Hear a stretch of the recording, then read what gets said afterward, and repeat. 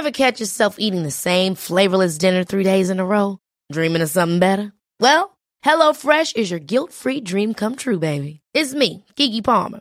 Let's wake up those taste buds with hot, juicy pecan-crusted chicken or garlic butter shrimp scampi. Hello Fresh. Stop dreaming of all the delicious possibilities and dig in at HelloFresh.com. Let's get this dinner party started. Millions of people have lost weight with personalized plans from Noom. Like Evan, who can't stand salads and still lost 50 pounds. Salads generally for most people are the easy button, right? For me, that wasn't an option. I never really was a salad guy. That's just not who I am. But Noom worked for me. Get your personalized plan today at Noom.com. Real Noom user compensated to provide their story. In 4 weeks, the typical Noom user can expect to lose 1 to 2 pounds per week. Individual results may vary. Planning for your next trip? Elevate your travel style with Quince. Quince has all the jet-setting essentials you'll want for your next getaway, like European linen, premium luggage options, buttery soft Italian leather bags, and so much more. And it's all priced at 50 to 80% less than similar brands. Plus, Quince only works with factories that use safe and ethical manufacturing practices. Pack your bags with high-quality essentials you'll be wearing for vacations to come with Quince. Go to quince.com/trip for free shipping and 365-day returns. Join us for a journey as we go back to the great civilizations of the past. Who were the people? What were they like? How did they begin? And how did they end? Let's find out on Fan of History.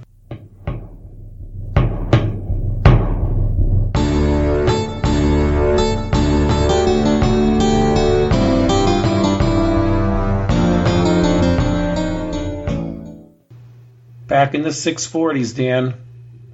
Yeah, we still have a long way to go in the 640s. We do. We just really wrapped up that last event was sort of, straddled the 50s and the 40s. So now we're going to get into, in earnest, the rest of the 640s. Kind of start the podcast like we usually do. Some housekeeping, some correspondence from listeners, quotes, that kind of stuff.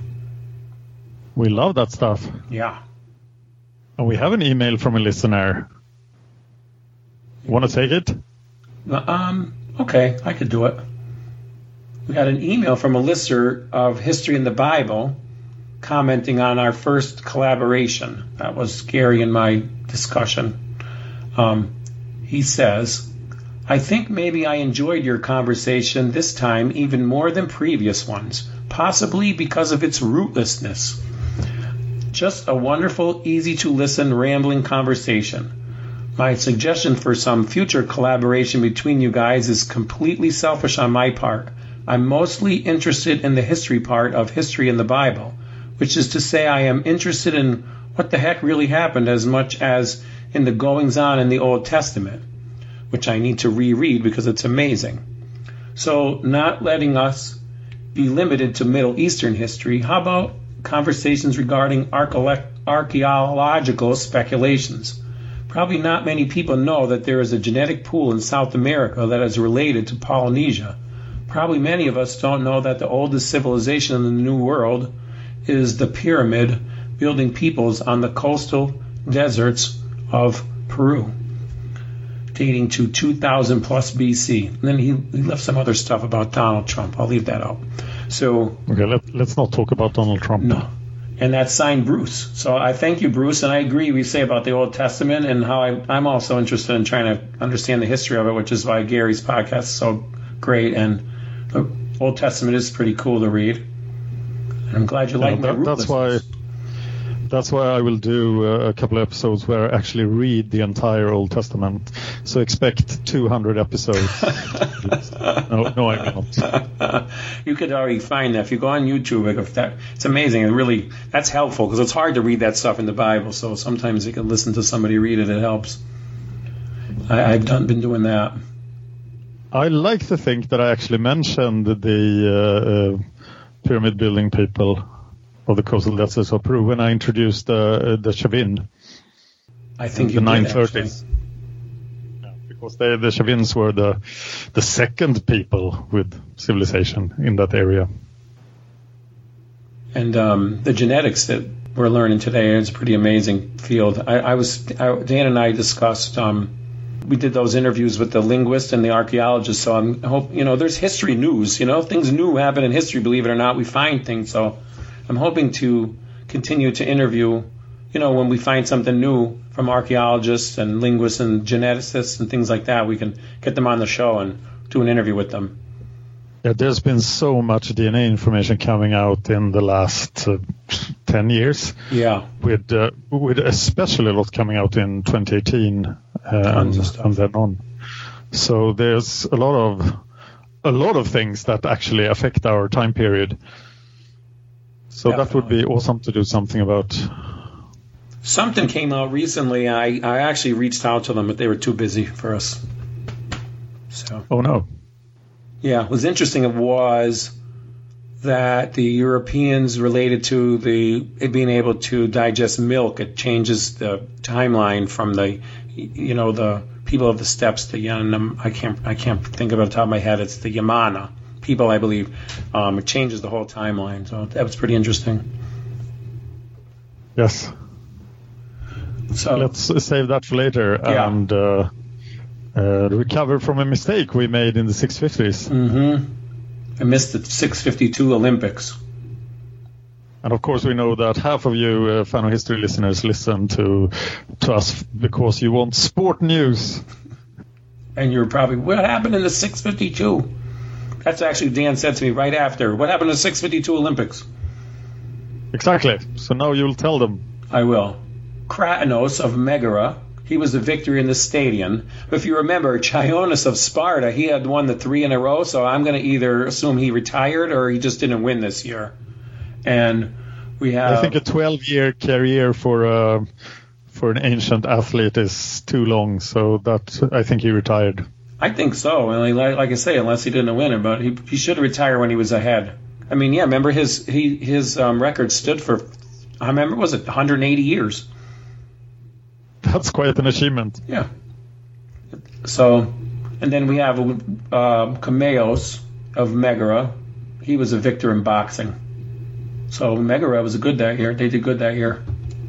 Yeah, we don't know who won the other sports. It's always like that.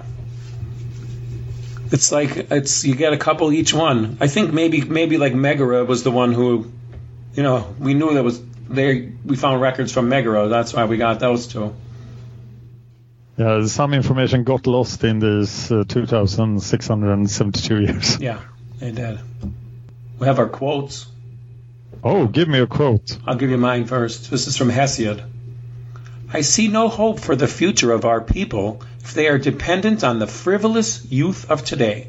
For certainly all youth are reckless beyond words. When I was a boy, we were taught to be discreet and respectful of elders, but the present youth are exceedingly wise and impatient of restraint. I mean, right? I could hear somebody saying that right now. Get off my lawn. I know. Kids today, you kids with your wheels. Yeah, but maybe kids were not ever as bad as in the 640s. Yeah, I don't know. I remember Dan Carlin mentioning how they were made fun of Caesar. They said he was a pansy. It's just like whenever, because as I get older and my friends are older now, and they say stuff like that, I say, oh, please. I'm sure some caveman said, you kids with your wheels. Then you just quote Hesiod to them. Yes. I also have a Hesiod quote. So here is Hesiod saying, badness you can get easily in quantity. The road is smooth and lies close by. But in front of excellence, the immortal gods have put sweat, and long and steep is the way to do it, and rough at first. But when you come to the top, then it is easy, even though it is hard. This was much wiser than the first one, I think. I think so. I mean, unless he was the first one to say the first one, so then after that, everybody started complaining about the kids these days. Yeah, he's kind of the inventor of wisdom here. But I like that when it's like you, like how you put us working all these podcasts, right? And now you're doing well. Yeah, and I put sweat, and there was a long and steep way to do it, and it was rough at first. See? It's definitely a good quote. Let's go to everyone's favorite blind guy. Yeah. Homer. The difficulty is not so great to die for a friend as to find a friend worth dying for. Amen. I like that.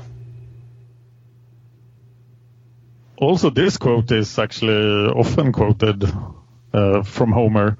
He says, "The journey is its own reward." Ancient wisdom. And in order for my old Magic Gathering Strat fans not to laugh, I have to repeat and say, "The journey is its own reward." I guess that's an inside joke I'm not aware of yet. Yes, I did a lot. I did 7,000 Magic the Gathering videos on YouTube. And I think people were attracted to them because my English was so funny.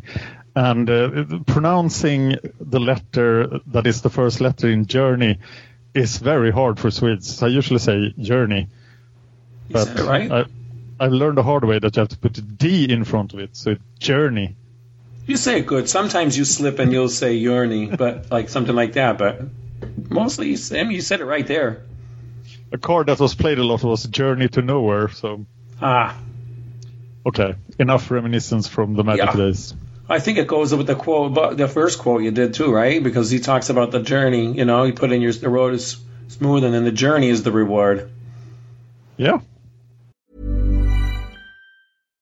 One size fits all seemed like a good idea for clothes. Nice dress. It's a t-shirt. Until you tried it on. Same goes for your healthcare. That's why United Healthcare offers a variety of flexible, budget-friendly coverage for medical, vision, dental, and more. So whether you're between jobs, coming off a parent's plan, or even missed open enrollment, you can find the plan that fits you best. Find out more about United Healthcare coverage at UH1.com. That's UH1.com. When you're ready to pop the question, the last thing you want to do is second-guess the ring. At BlueNile.com, you can design a one-of-a-kind ring with the ease and convenience of shopping online. Choose your diamond and setting. When you find the one, you'll get it delivered right to your door. Go to BlueNile.com and use promo code LISTEN to get $50 off your purchase of $500 or more. That's code LISTEN at BlueNile.com for $50 off your purchase. BlueNile.com, code LISTEN. Millions of people have lost weight with personalized plans from Noom. Like Evan, who can't stand salads and still lost 50 pounds. Salads generally for most people are the easy button, right? For me, that wasn't an option. I never really was a salad guy. That's just not who I am. But Noom worked for me. Get your personalized plan today at Noom.com. Real Noom user compensated to provide their story. In 4 weeks, the typical Noom user can expect to lose 1 to 2 pounds per week. Individual results may vary. I like those ones. Good old wise guys.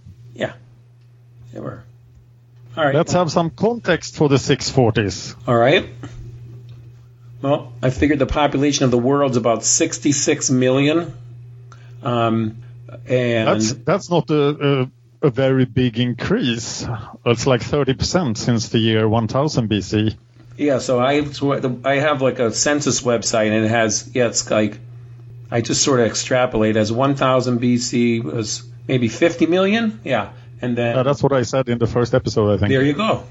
And then 500 BC, they have, I forget anyway. Yep. That's about where we're at. I think the reason is that the world is more civilized in 640 than it was in 1000 BC. Yes. But the bulk of the population is still in China. And China was doing fine in 1000 BC. So even though the Middle East is doing much better in 640, that doesn't make a lot of a difference. Right. I mean, they think, we don't know the city's populations in China, I guess, but Nineveh may have been the biggest city in the world at this time. I'm fairly sure it is a Chinese city that is the biggest. Be. Although we are going to find some war going on in China in this decade. Some, they have a tendency to, everybody seems to kill everybody in these years. So, it's been like that forever, I think. It has. So Nineveh maybe has a population of 120,000? That's huge. I did an episode for my mass murder podcast where we covered an historic event in Sweden in 1389 AD. And the population of Stockholm, which was already the capital city of Sweden, it had 5,000 people. So Nineveh is 44 times bigger in the 640s. It's enormous. Totally. Well, they say, isn't it? And it was in Jonah gets swallowed by the whale or the fish. And the story, it says it took a few days to walk across the city to do what he had to do to get to the king of Assyria. A few days walk. I might actually do an episode about that mass murder for Fan of History as well, because it's a fascinating story. Oh, the one in Sweden? Yes, for sure. Yeah, it's a racial tension in Sweden in 1389. Plague too, I'm sure. Yeah, I think it was between plagues. Ah, gotcha. Okay, back to the 640s. Yeah. So Ashurbanipal, he was 36 in 649 when we get into the 640s. And so if he makes it to the end of this decade, he will be 46. Which is funny to say because in this decade, a lot of people die. I'm just going to give you a warning. And a lot of these people are my friends since the 680s. And I've been working on it a long time, so I'm going to have a little sentimental issue. It's interesting also that we actually know how old Ashurbanipal was, because that was information that the Assyrian kings never gave us before. Well, I figured out from the year he was born until the year it was, and that's how I figured it out. So we don't have birth years for older Assyrian kings. True. It's like that was not very important for them to document, so they didn't. Yeah. I think it goes along with this image they want to give of the Assyrian king, that it's basically the same person all the time. All the kings look the same, and they try to convey that they are the same person. Yeah, they do always look the same in their inscriptions, don't they? I mean, in their, you know what I mean. Yeah, that reliefs. Amazing beard and right. stuff. Except Ashurbanipal has he always has the quill, right? And his instead of he has a sword, but he also has the writing quills. That's because he's proud that he's the first Assyrian king that can actually read and write. Exactly. Yeah, so what else is going on in here? Well, the Assyrian control over Egypt has been slipping, and Psammetichus is a loyal vassal at the distance. He's like, go Assyria! I will do some other stuff here. Exactly. The Cimmerians are menacing Syria by 657, and some associated states, such as Lydia, had renounced their connections with Assyria. So the Assyrian grip over the borderlands is fading.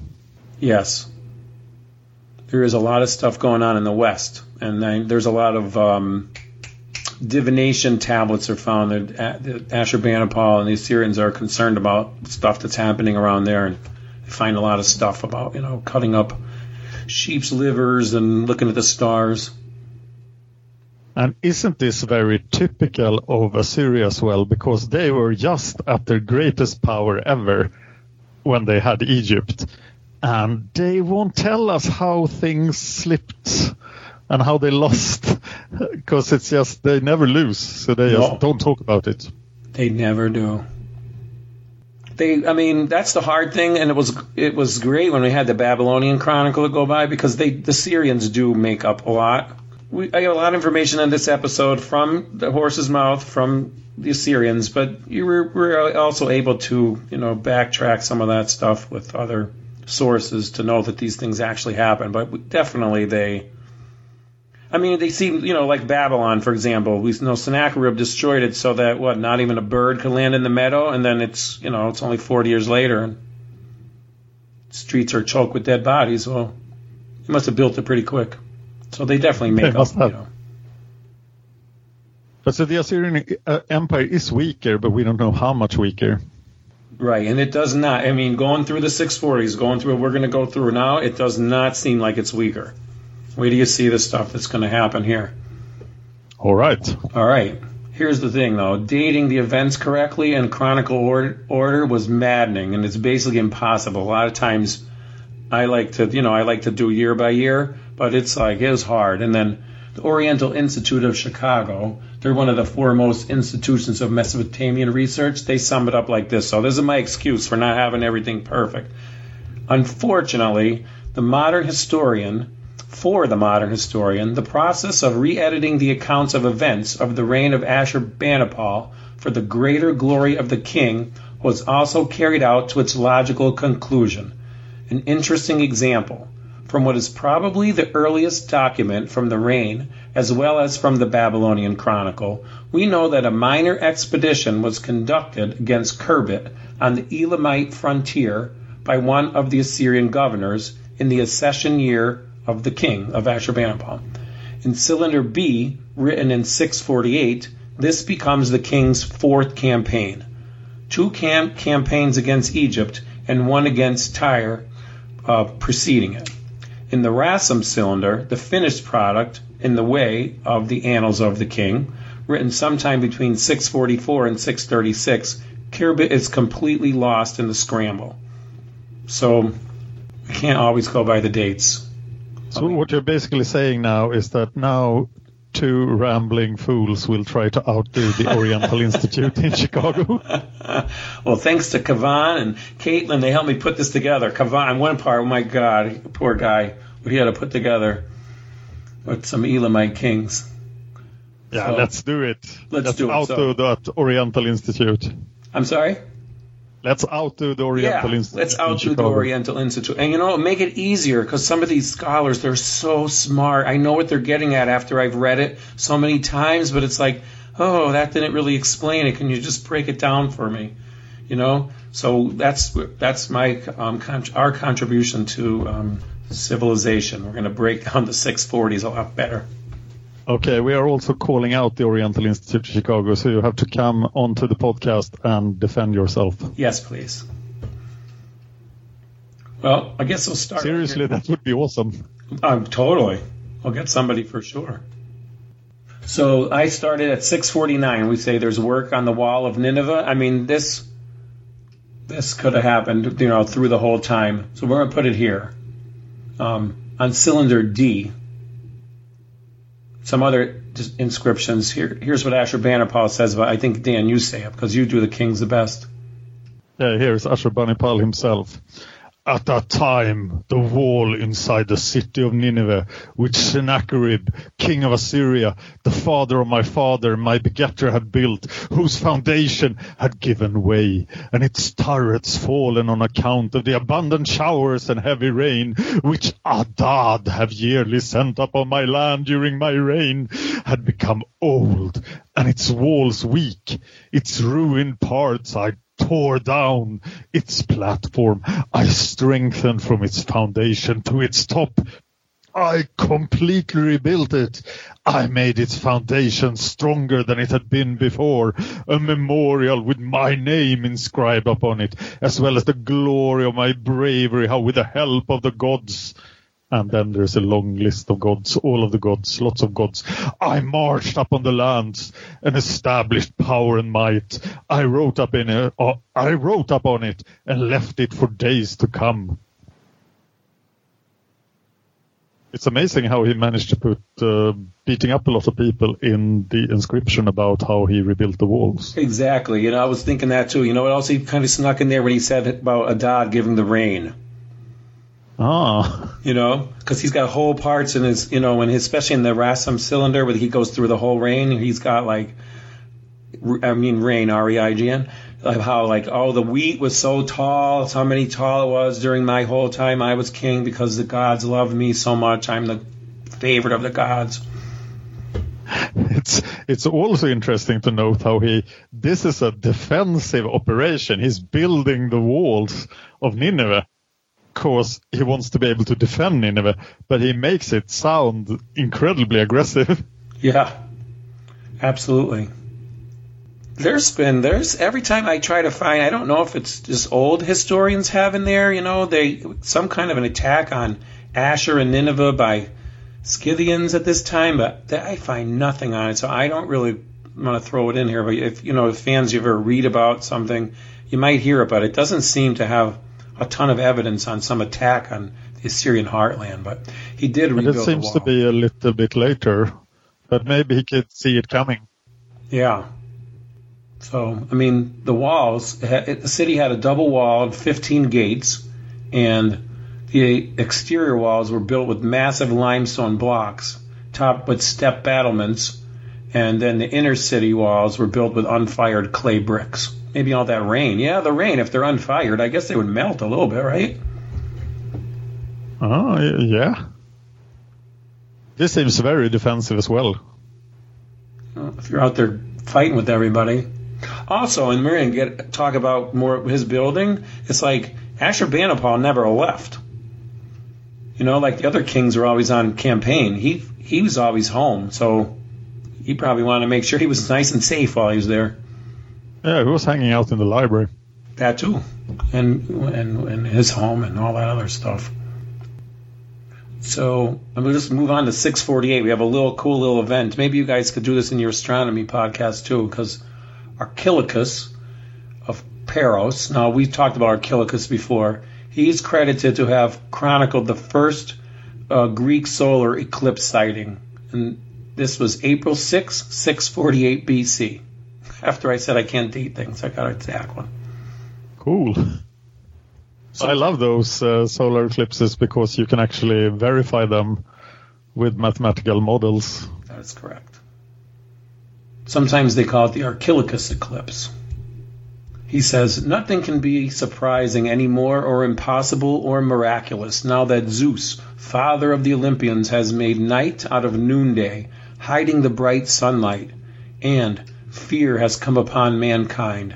After this, men can believe anything, expect anything.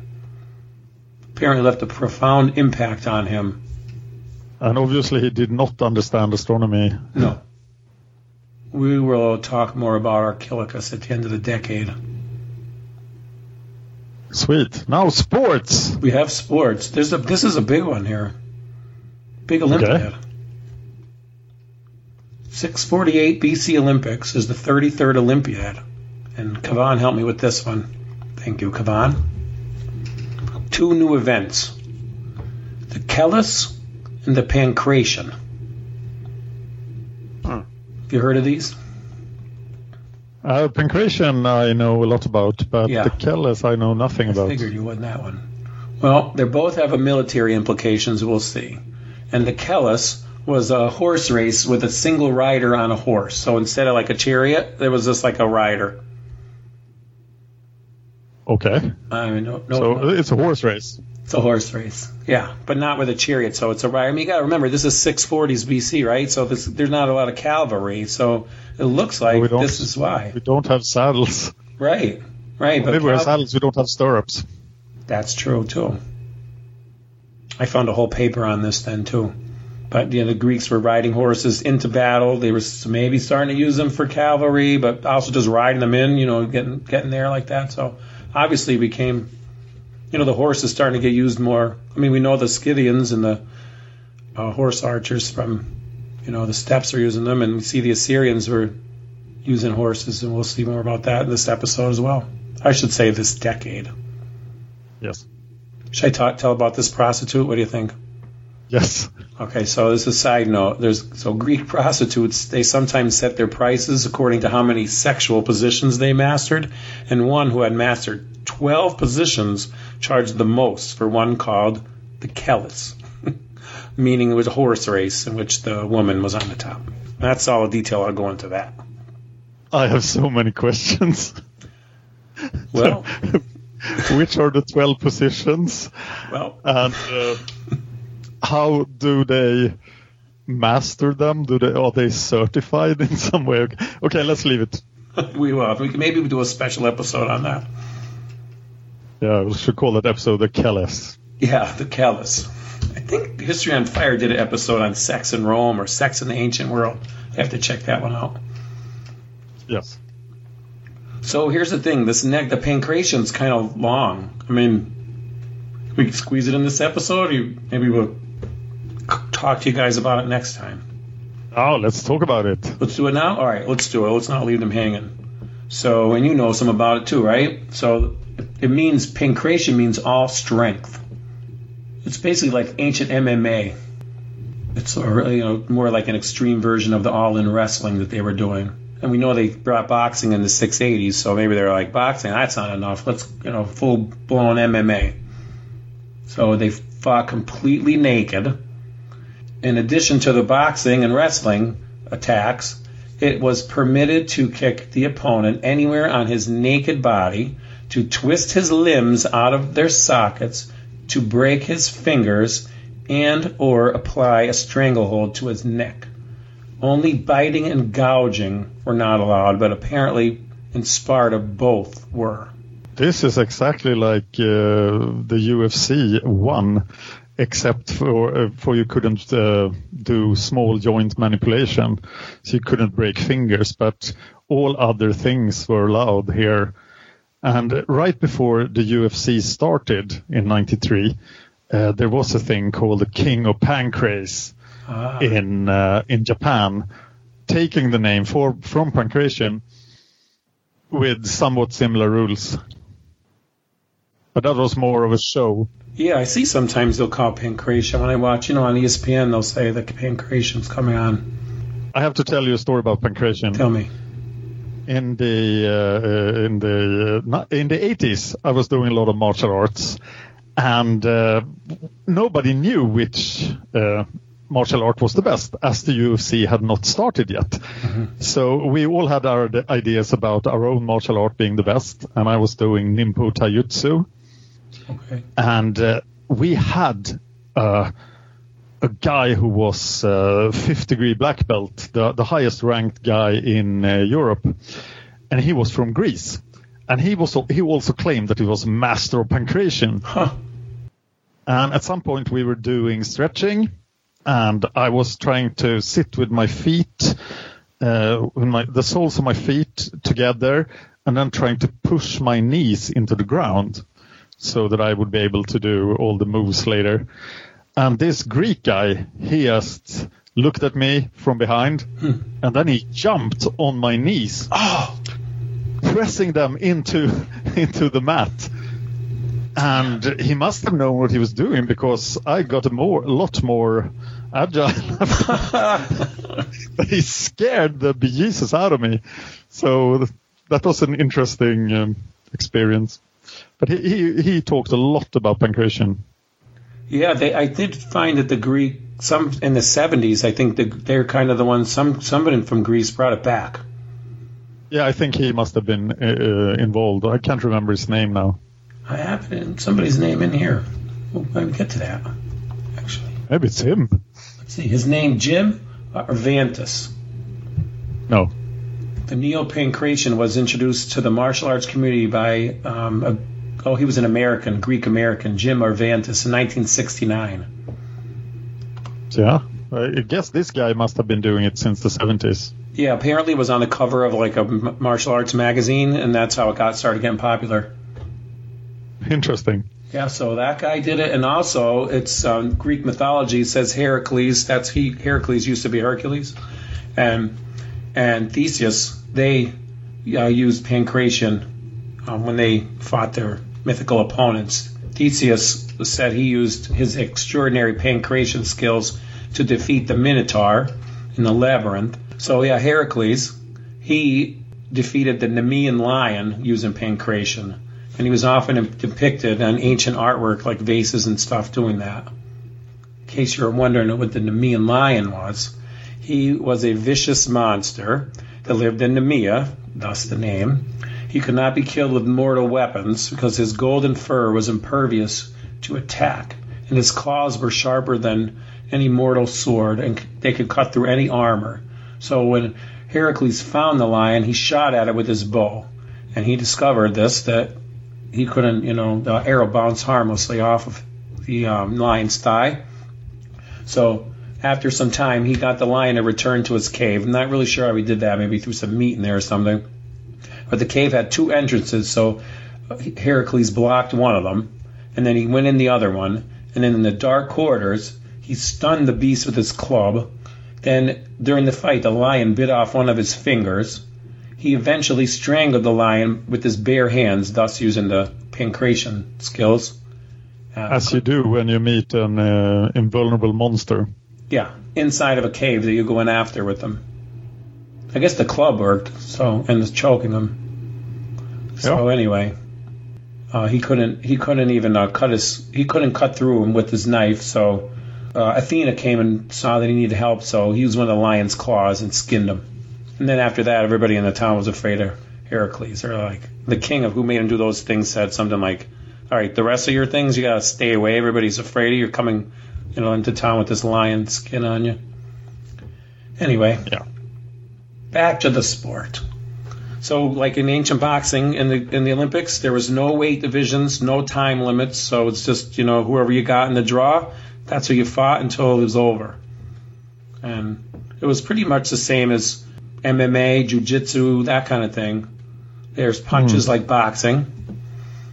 The fighter stances, and you'll know this, Dan, like it's more like a kickboxer stance. Like in boxing, we stay at a pretty strict angle. But I know in kickboxing, you're sort of more of a 45-degree angle, right? So you can kick, grab.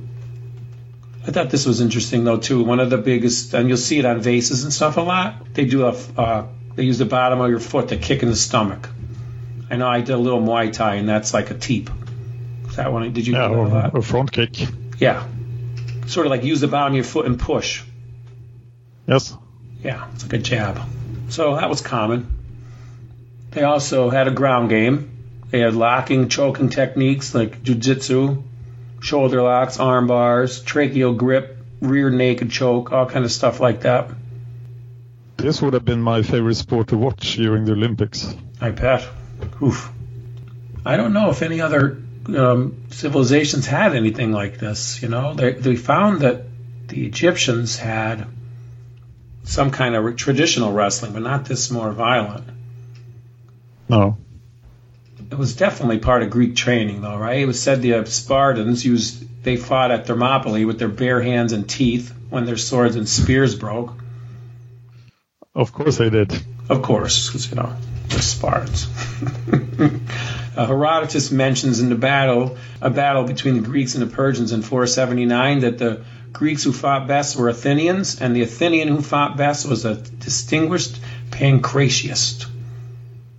Philip II, I should say, Alexander the Great's father, he is described practicing pancration with his soldiers while his soldiers were watching. So I wonder if this is one of the reasons why Greeks were so good at war. I think this is a good reason, but not in the way you think, because the Greeks are inventing so much stuff. Mm-hmm. So they think out of the box again. Yeah. I mean, although we do know the Assyrians had those big calves and forearms, so I don't know how they were getting them. Good for other people to grapple. Yeah. Good for those chokes, though, with those forearms. Oh, maybe it's easier to prevent the forearm from going under your neck. Yeah, that too. Or if you shoot them if they're big. Way before you get that close. But wait, one last story. This is a wild story. I love this one. So there was a pancration fighter named Aricion of Phigalia. He won the pancration in 572. That was his first year that he was champion. But in 568, he won despite being dead. What? So in 568, his opponent locked him in a chokehold, and so desperate to loosen it, he broke his opponent's toe. And then the opponent nearly passed out from pain and submitted. And as the referee raised Archiocon's hand, they discovered that he had died from the chokehold. And they crowned his body with the olive wreath, and he returned as a hero, a dead hero. Oh, he gave it his best. He gave it all. He left it all on the field. He sure did. I'm happy to hear that you could actually submit. Yeah. In pancration. That makes it a little more humane. Yeah, a little bit more.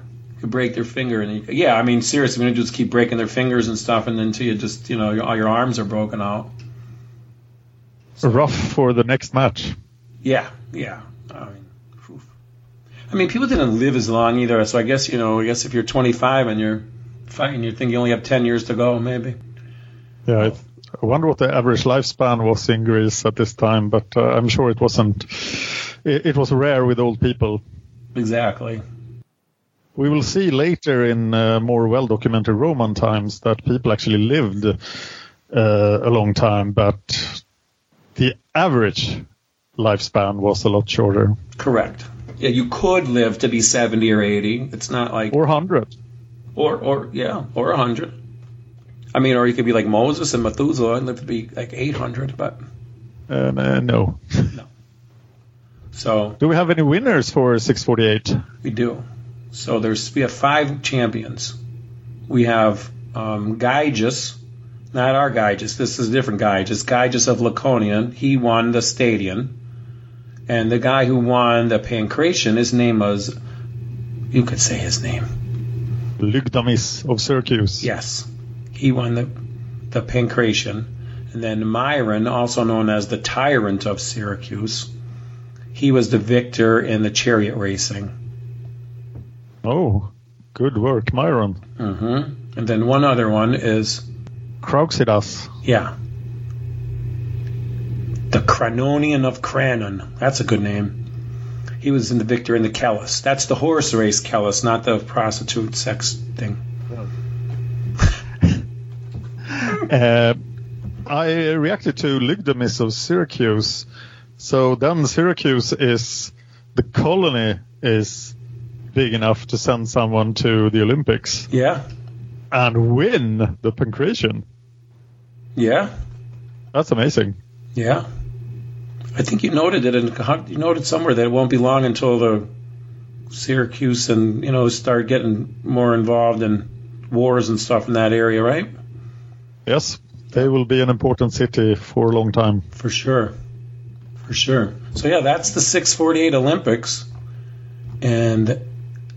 I think that should wrap it up for this episode. All right. Yeah. Next time we'll have some wars. Yeah, now we're going to get into some wars. We have the Greeks practicing for wars, and now we're going to have some good old Syrian wars. So make sure you tune in next time. Make real war and not practice. Yeah, exactly. Quite. See you next time. Okay, see you guys next time. If you enjoyed this podcast, please consider supporting us on Patreon. Patreon.com/fanofhistory. Just $1 an episode would help us out. Thanks, and see you next time. Even on a budget, quality is non-negotiable. That's why Quince is the place to score high-end essentials at 50 to 80% less than similar brands. Get your hands on buttery soft cashmere sweaters from just $60, Italian leather jackets, and so much more. And the best part about Quince, they exclusively partner with factories committed to safe, ethical, and responsible manufacturing. Elevate your style without the elevated price tag with Quince. Go to quince.com/upgrade for free shipping and 365-day returns. Hi, I'm Daniel, founder of Pretty Litter. Did you know cats tend to hide symptoms of sickness and pain? I learned this the hard way after losing my cat, Gingy. So I created Pretty Litter, a health monitoring litter that helps detect early signs of illness by changing colors, saving you money and potentially your cat's life. Pretty Litter is veterinarian developed, and it's the easiest way to keep tabs on your fur baby's health right at home. Go to prettylitter.com and use code ACAST for 20% off your first order and a free cat toy. Terms and conditions apply. See site for details. Ever catch yourself eating the same flavorless dinner 3 days in a row? Dreaming of something better? Well, HelloFresh is your guilt-free dream come true, baby. It's me, Keke Palmer. Let's wake up those taste buds with hot, juicy pecan-crusted chicken or garlic butter shrimp scampi. HelloFresh. Stop dreaming of all the delicious possibilities and dig in at HelloFresh.com. Let's get this dinner party started.